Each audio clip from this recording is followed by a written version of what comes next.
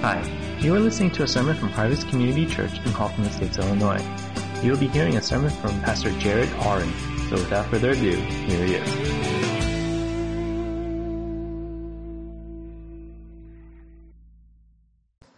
Well, good morning, everybody. How are we doing today? If you're new to our church, my name is Jared. I am the youngest pastor on staff at our church. I will play that card this morning. Happy Memorial Day weekend. This weekend is really special for our family. 12 years ago, on the Friday night of Memorial Day weekend, our firstborn son entered into this world. And one of the things you probably don't know, because we weren't at Harvest at the time, but Joshua's life is truly a miracle. When Yvonne was 26 weeks pregnant, she went into preterm labor. And if you're not familiar with pregnancy, you're supposed to make it up to 40 weeks.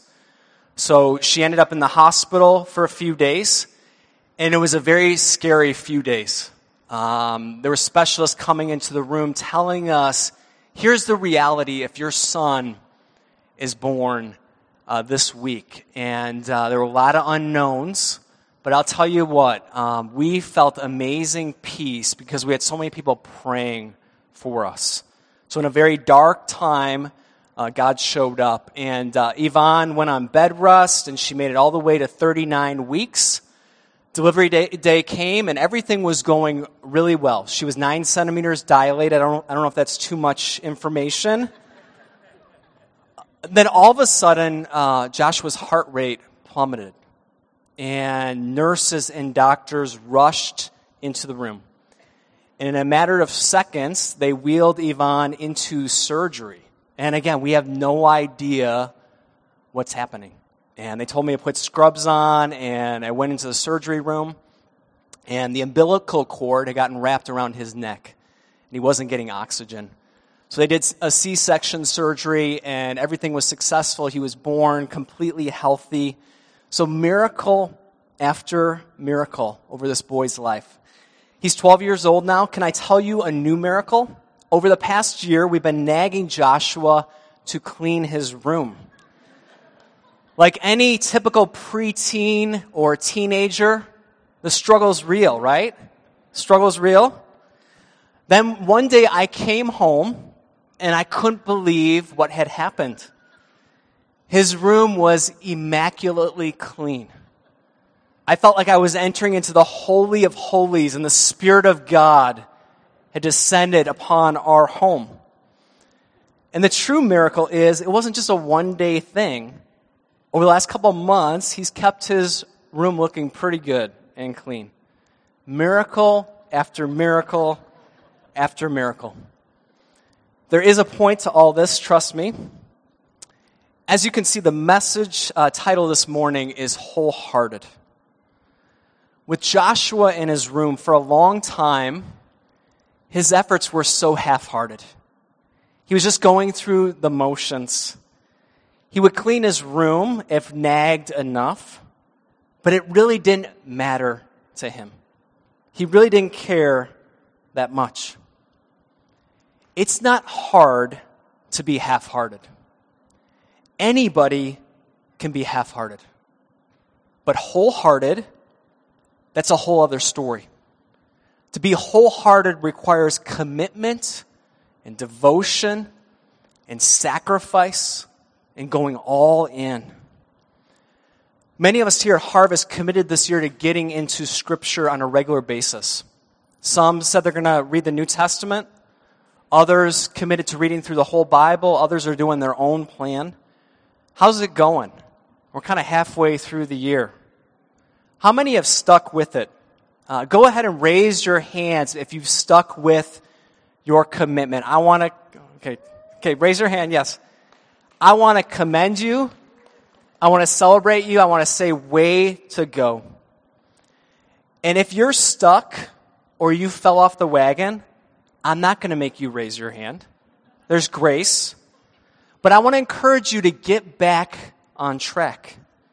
It isn't about finishing within a year or a certain time frame.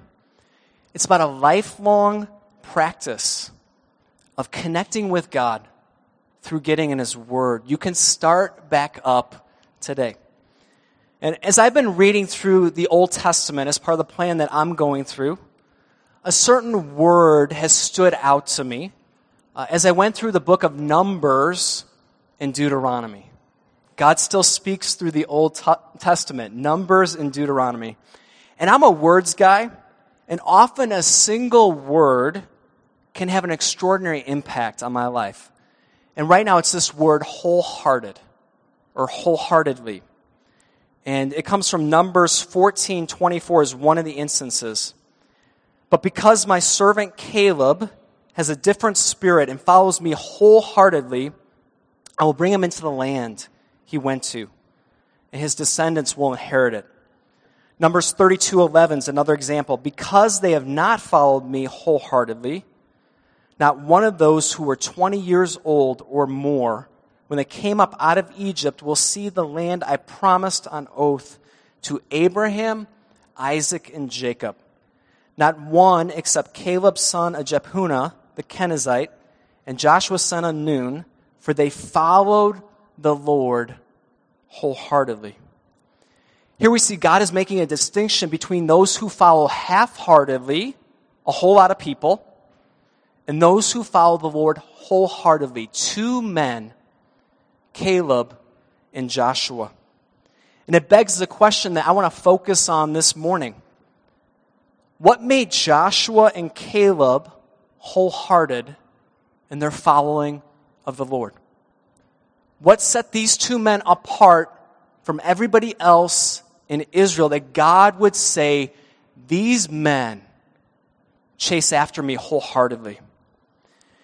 If we as a church want to build wholehearted followers of Jesus, what does this look like? What does it take? And I believe this morning that God is going to use His Word to give us some important encouragements and challenges to call us to be wholehearted in following after Him. And we're going to look at the account from Deuteronomy 1. So if you have your Bible with you, I like people who actually bring a paper Bible. I'll just say that out loud. But if you have your phone with you or your paper Bible, turn to Deuteronomy 1. And this shares more of the details about what happened and what set Caleb and Joshua apart from the other Israelites. And I just want to pray for us before we read the Word together. So just pause with me for a moment as we pray.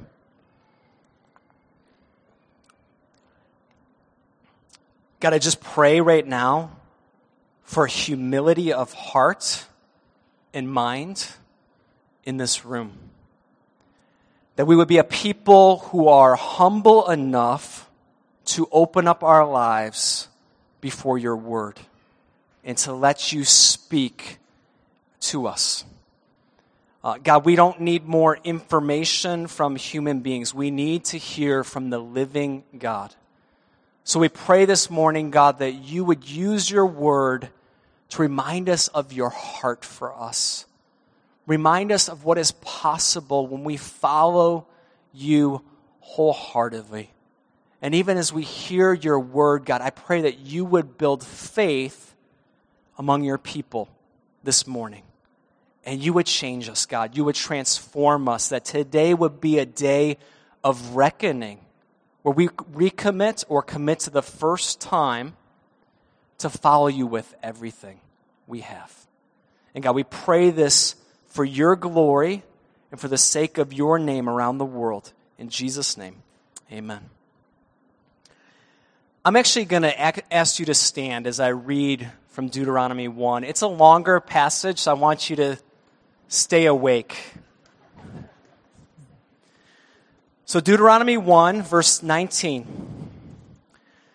Then as the Lord our God commanded us, we set out from Horeb and went toward the hill country of the Amorites through all that vast and dreadful wilderness that you have seen.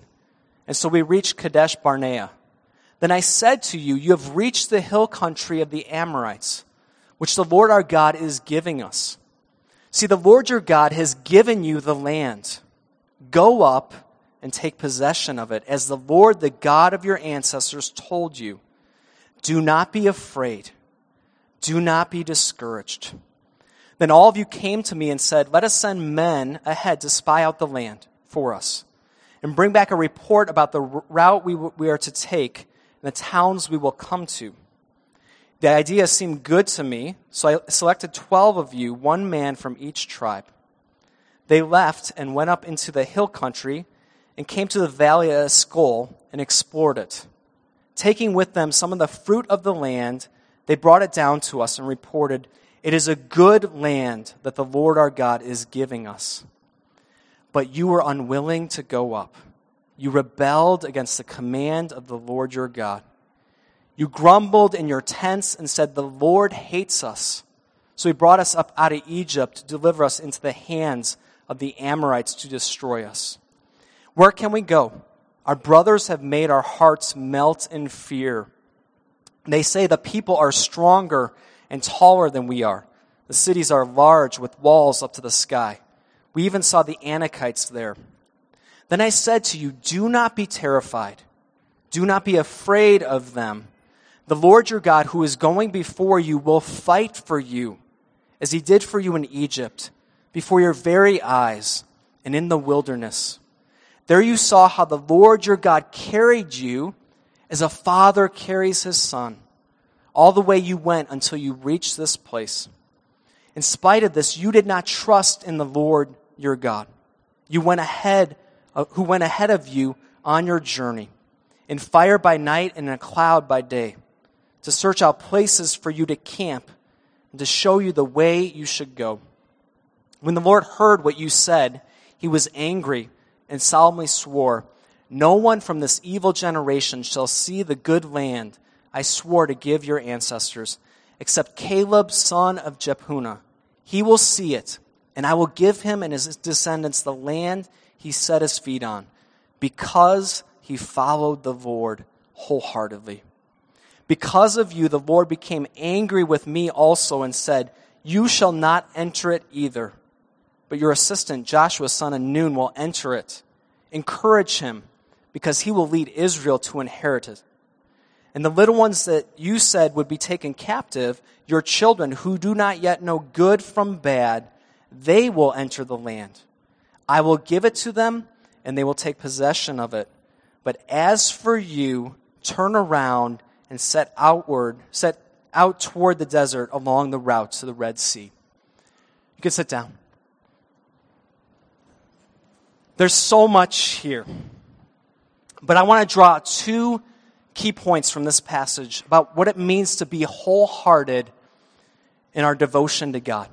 And the first one is wholehearted followers believe God's promises and obey God's commands.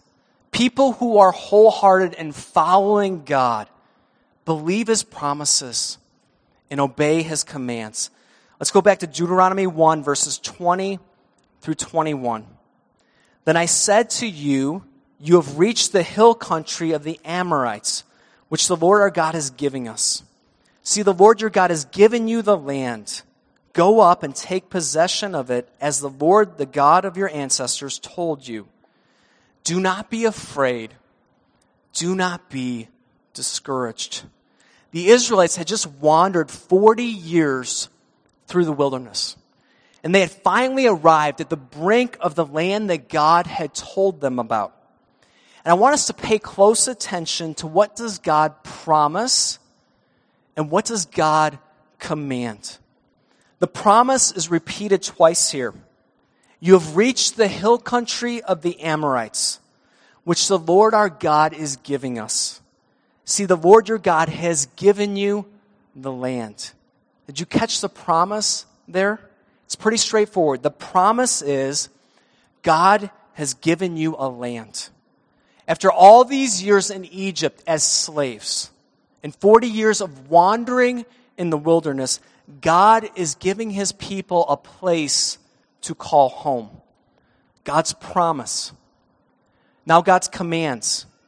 Go up and take possession of it as the Lord, the God of your ancestors, told you. Do not be afraid. Do not be discouraged. God is telling the people the land has been given to them. That is the promise. But you have to go up and take possession of it. You will have to claim it as your own. And God, knowing that there would be some adversity in this because of the battles that would be fought for the land, he says, do not be afraid and do not be discouraged. So the commands simply are, go and take the land and don't give in to fear. Don't give in to discouragement. And how do the people respond? Verse 26. But you are unwilling to go up. You rebelled against the command of the Lord your God. We'll unpack in a moment what caused them to not go up. But I want to talk a little bit more about promise and command. We favor God's promises versus his commands, don't we? Often we just want the benefits that God will give us in his promises.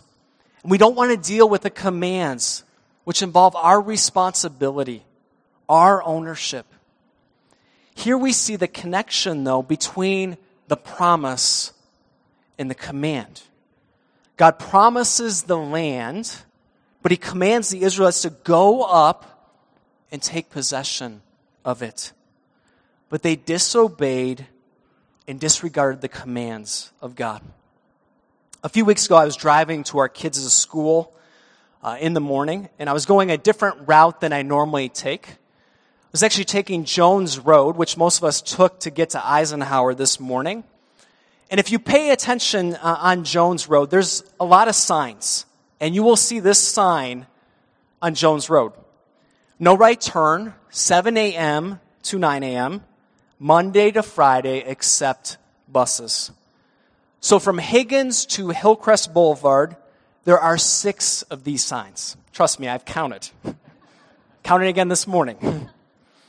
I'm driving along around 8:45 a.m., and I'm going north, and I need to make a right turn. So I come to Hillcrest Boulevard, which is my last opportunity to make the right turn that I need to make, and there's 2 of these signs at that intersection. So being the holy and righteous pastor that I am, what do? Well, I had already convinced myself this is a ridiculous sign and awfully inconvenient to me at this moment, so I made the right turn. So go ahead, judge me now. Just take a moment, pour out the judgment. And sure enough, the police officer was right there, waiting for me. Walked right into the trap. And fortunately, the officer was gracious enough and gave me a warning. So Joshua and Jenna were in the car with me, so it was a good lesson as a parent. They're watching you. I came home that evening, and Becca greets me at the door, and I heard you got pulled over by a police officer.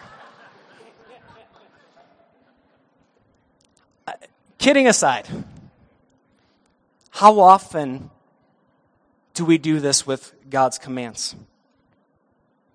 Well, God, I don't understand why you would ask me to do that. It just doesn't make sense to me.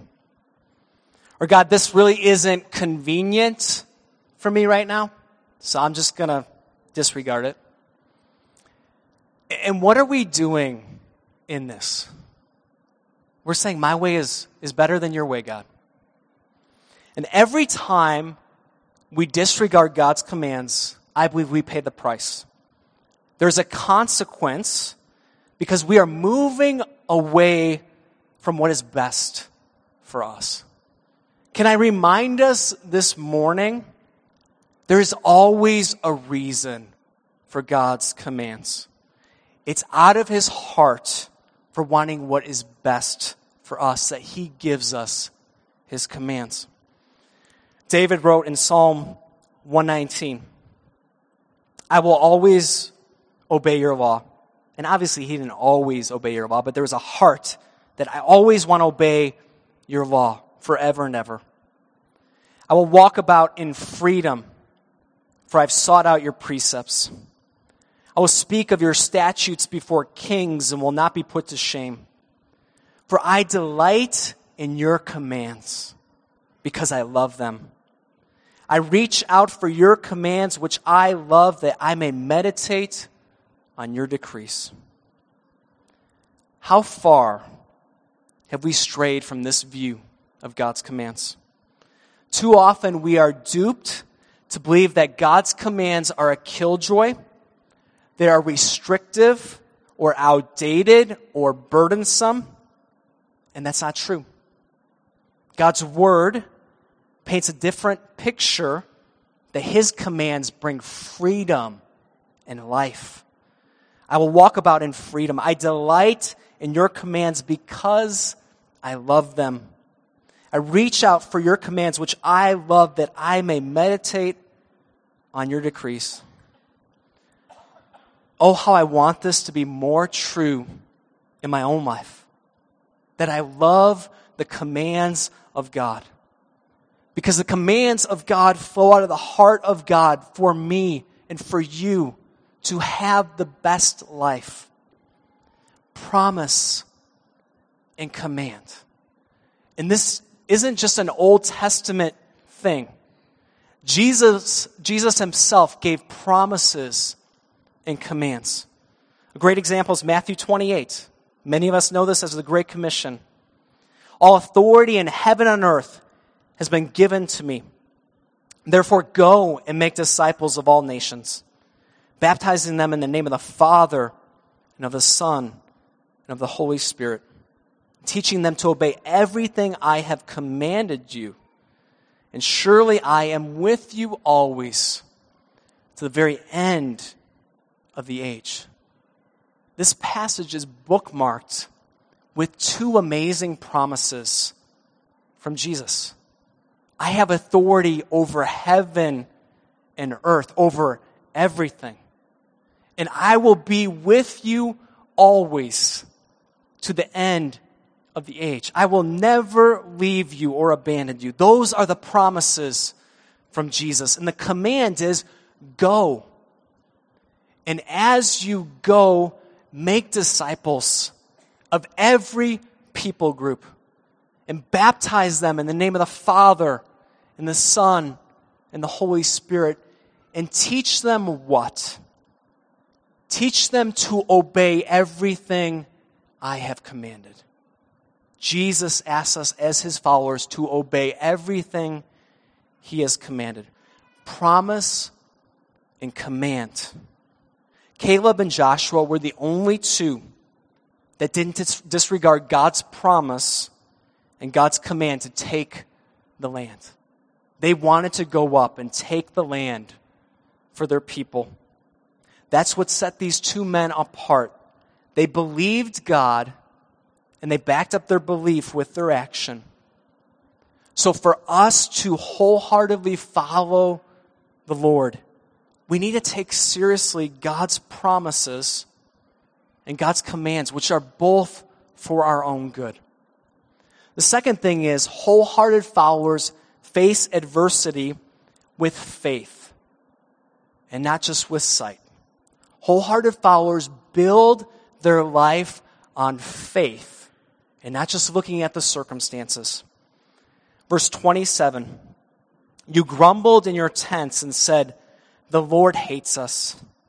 So he brought us out of Egypt to deliver us into the hands of the Amorites to destroy us. Where can we go?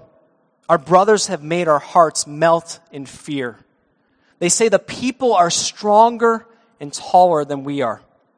The cities are large with walls up to the sky. We even saw the Anakites there. The Israelites looked at the circumstances and they said, there's no way. Those Amorites are stronger and taller than us. God, this is too big for us. And they got so discouraged. They even began to say, the Lord hates us. The Lord hates us. How often do we look at the circumstances and say, there's no way? There's no way. God, I can't believe your promise in this. It's too difficult. It's too overwhelming, the pain. I can't obey your commands here. It's just too hard for me. So in adversity, the change in thinking that we need is, it is too big for us. It's not up to us. It's not up to us alone. When you face something that's too big or too hard for you, it's God's invitation to come to Him and to trust Him and to lean into Him for strength. And that's what wholehearted followers do. They choose to live by faith and not by sight. And faith remembers who God is in the midst of the adversity. And right here in this passage, God gives the people of Israel and us today 3 powerful, faith-building images of who He is. And this is right from His Word. The first one is victorious warrior. Verse 30. The Lord your God, who is going before you, will fight for you. Will fight for you. As He did in Egypt, before your very eyes and in the wilderness. This is so powerful here. He is the God who goes before you. And He's the God who fights for you. Do you know how good this is? That God fights for you every day? Whether you feel it or believe it or the circumstances tell you it is true, God is waging war to capture your heart and affection. It becomes a lot easier to give your wholehearted devotion to God when you realize He's relentless in His loving pursuit and fight for you, no matter what the circumstances are. And some of you here today need to hear this more than anything else, that God is still fighting for you. He's always been fighting for you, and He will continue to fight for you. He is the warrior who wants to win your devotion. Second thing is a caring father. Verse 31. There you saw how the Lord your God carried you as a father carries his son all the way you went until you reached this place. That's another beautiful and powerful image. A newborn child is helpless and needy. They can't care for themselves.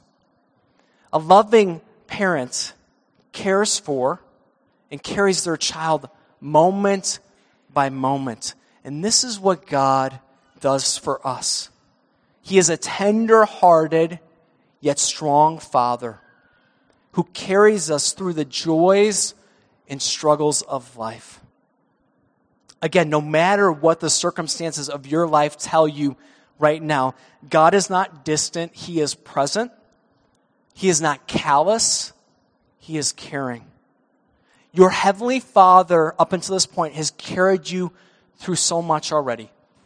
You don't even realize how much He has carried you through already. And He will continue to carry you. He is a good Father to us. And the last image is a trustworthy guide. Verse 32, in spite of this, you did not trust in the Lord your God, who went ahead of you on your journey, in fire by night and in a cloud by day, to search out places for you to camp and to show you the way you should go. God goes before us not only to fight for us, but to show us the way. He is a faithful and dependable guide. His guidance is always reliable and trustworthy. For the Israelites in the wilderness, God provided a cloud by day and fire by night. And today, if you're a follower of Jesus, the Holy Spirit dwells in you. And as Jesus talks about the Holy Spirit, he refers to the Holy Spirit in John 16 as the counselor.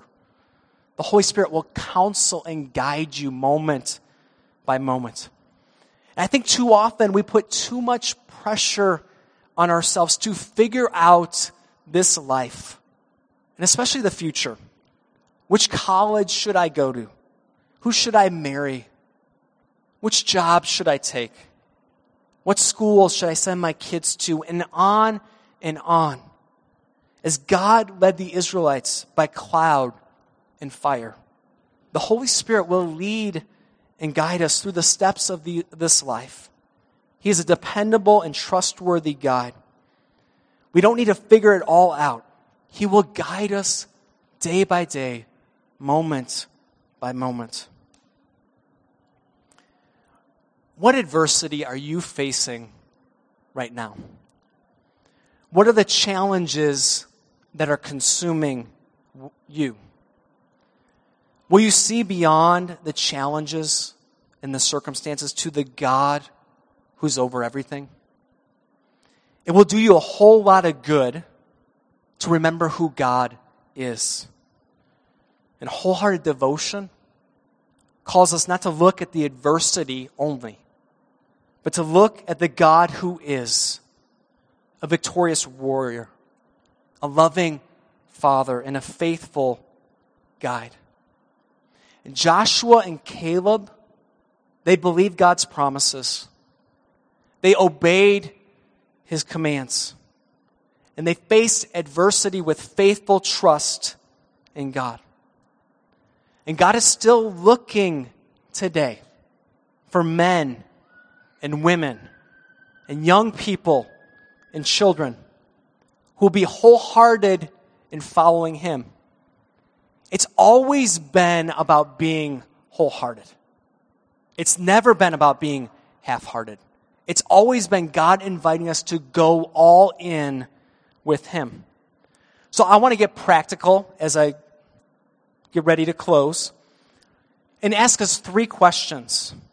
I just want you to know, before I ask you these questions, I always ask myself these questions.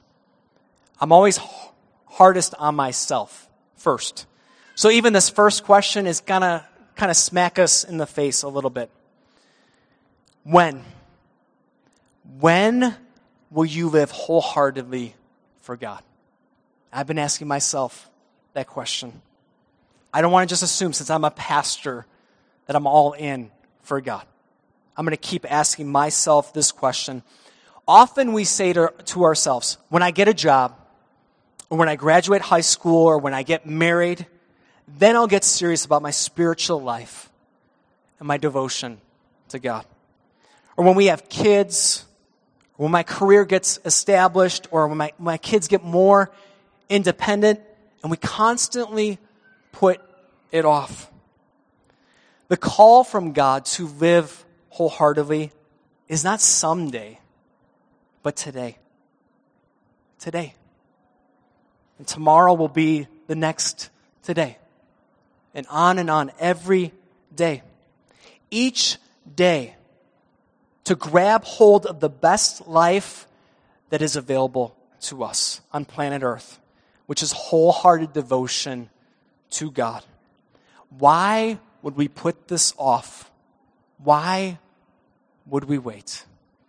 I'm praying today will be a day for many of us to recommit to wholehearted devotion to God. Second question is, with whom?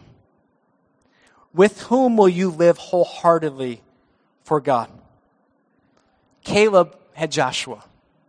Joshua had Caleb. Jesus sent out His disciples 2 by 2. God wants us to live wholeheartedly for Him with others. Not solo, but together. If you're married with your spouse, yes. But even beyond that, who in your community group or your Bible study or just a friend that you have, can you join together in living all out for God? A next step might be talking with someone right after service or grabbing dinner or coffee with them this week and just share with them, I want to live wholeheartedly for God, but I can't do this alone. Will you join me? And then talk together what that would look like to do this together. Not solo, but with others. And then how? So I'm going to give us 3 answers to this question. I mean, there's so many answers, just 3 things that I felt led to share. First one is the only way you're going to grow in understanding and living out God's promises and God's commands is by engaging Scripture. There is no other way around this. So I want to encourage you this week to get into the Word of God.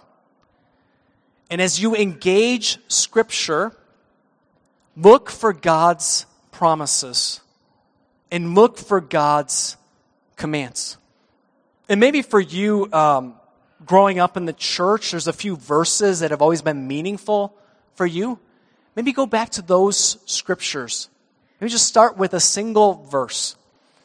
Ephesians 4, I think, is a great chapter to focus on if you want to look at just some of God's commands and promises. Ephesians chapter 4. But when you get into the Word of God, look for those promises. Look for those commands. And when you find them, talk to God about them. God, how do I build my life on this promise? How do I live out this command? Just start with one promise or one command at a time. And ask the Holy Spirit, who's your counselor, to lead and guide you to build your life on God's promises and God's commands.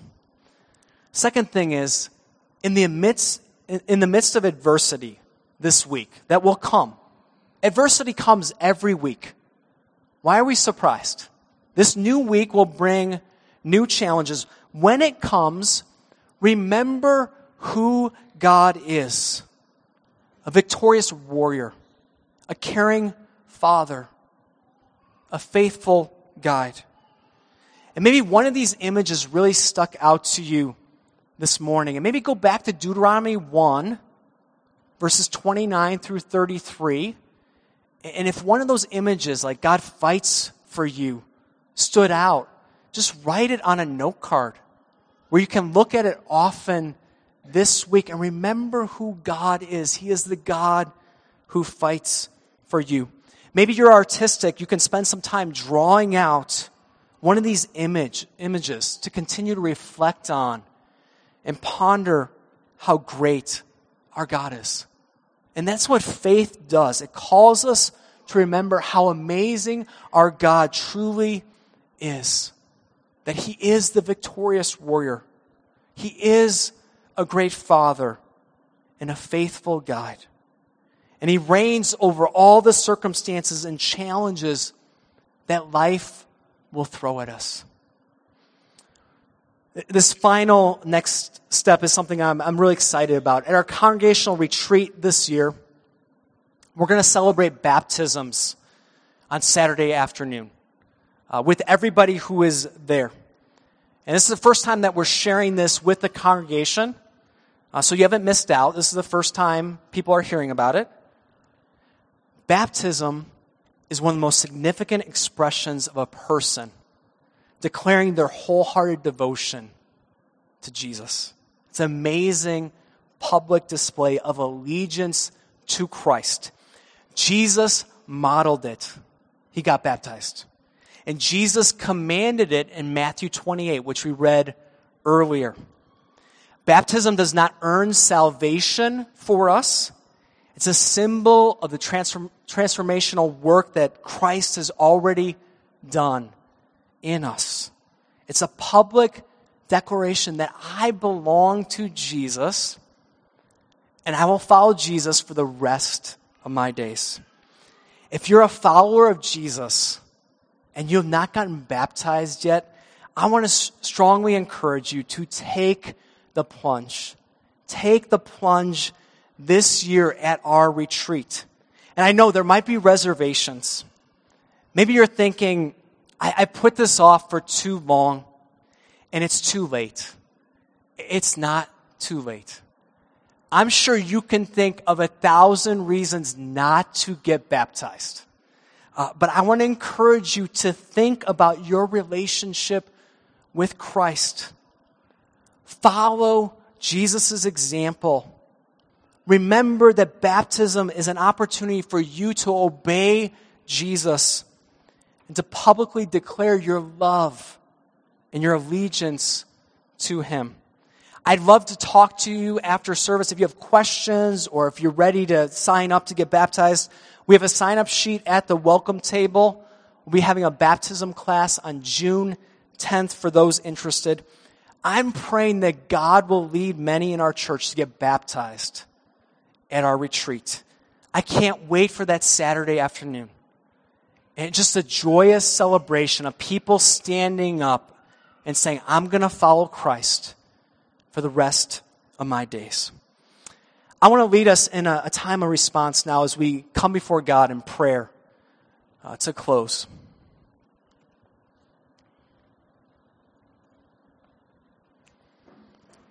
Why don't you just take a moment just to quiet your heart.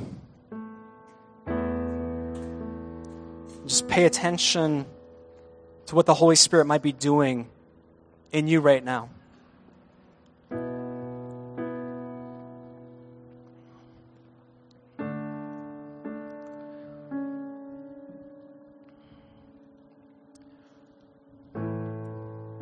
First question I want to ask you again is when? When will you live wholeheartedly for Christ? Again, you might have a lot of reasons to put this off. But I truly believe the best life is building your life on God's promises, God's commands, and living by faith and not by sight. So is today a day where you just need to tell God once again, I'm all in. I want to be wholehearted in following you.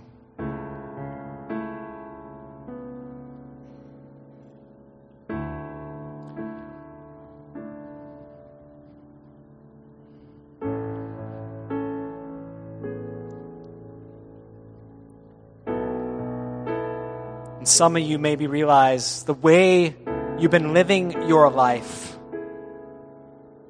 you have drifted far away from God's commands.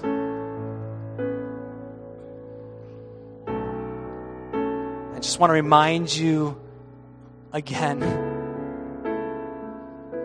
that our God is so patient.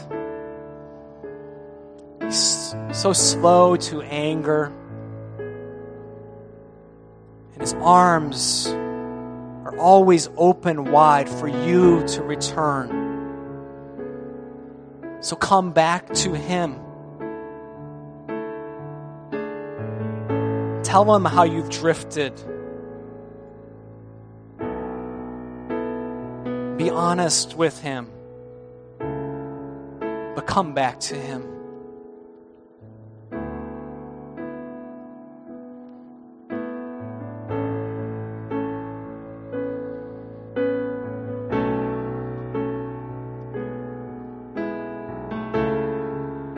Some of our stories have been so filled with pain and heartbreak and discouragement that it's really hard for you to trust God right now.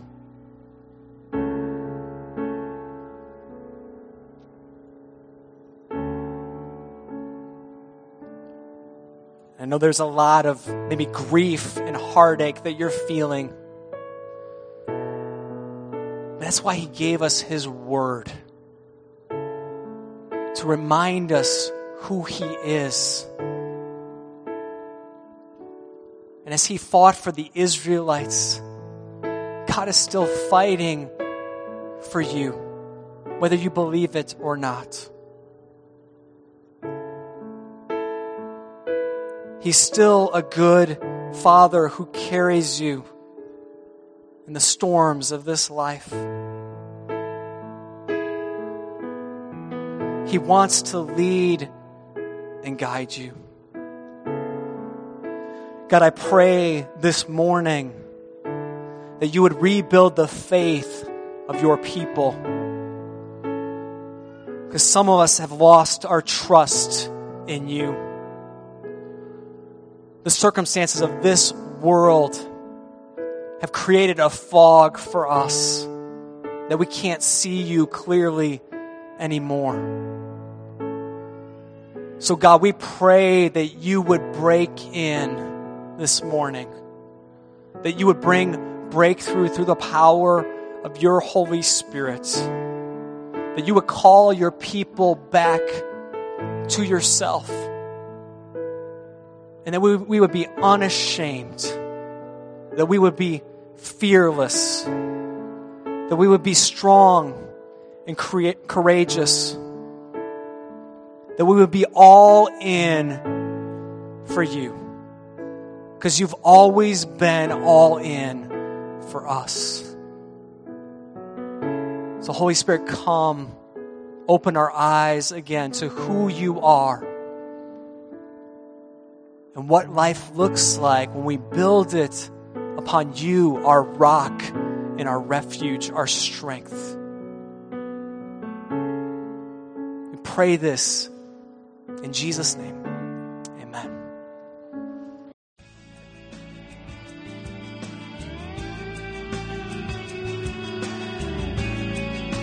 Thanks for listening to the sermon from Harvest Community Church. If you would like more information or have any questions or comments, check out our website at harvest-community.org. Thanks for listening.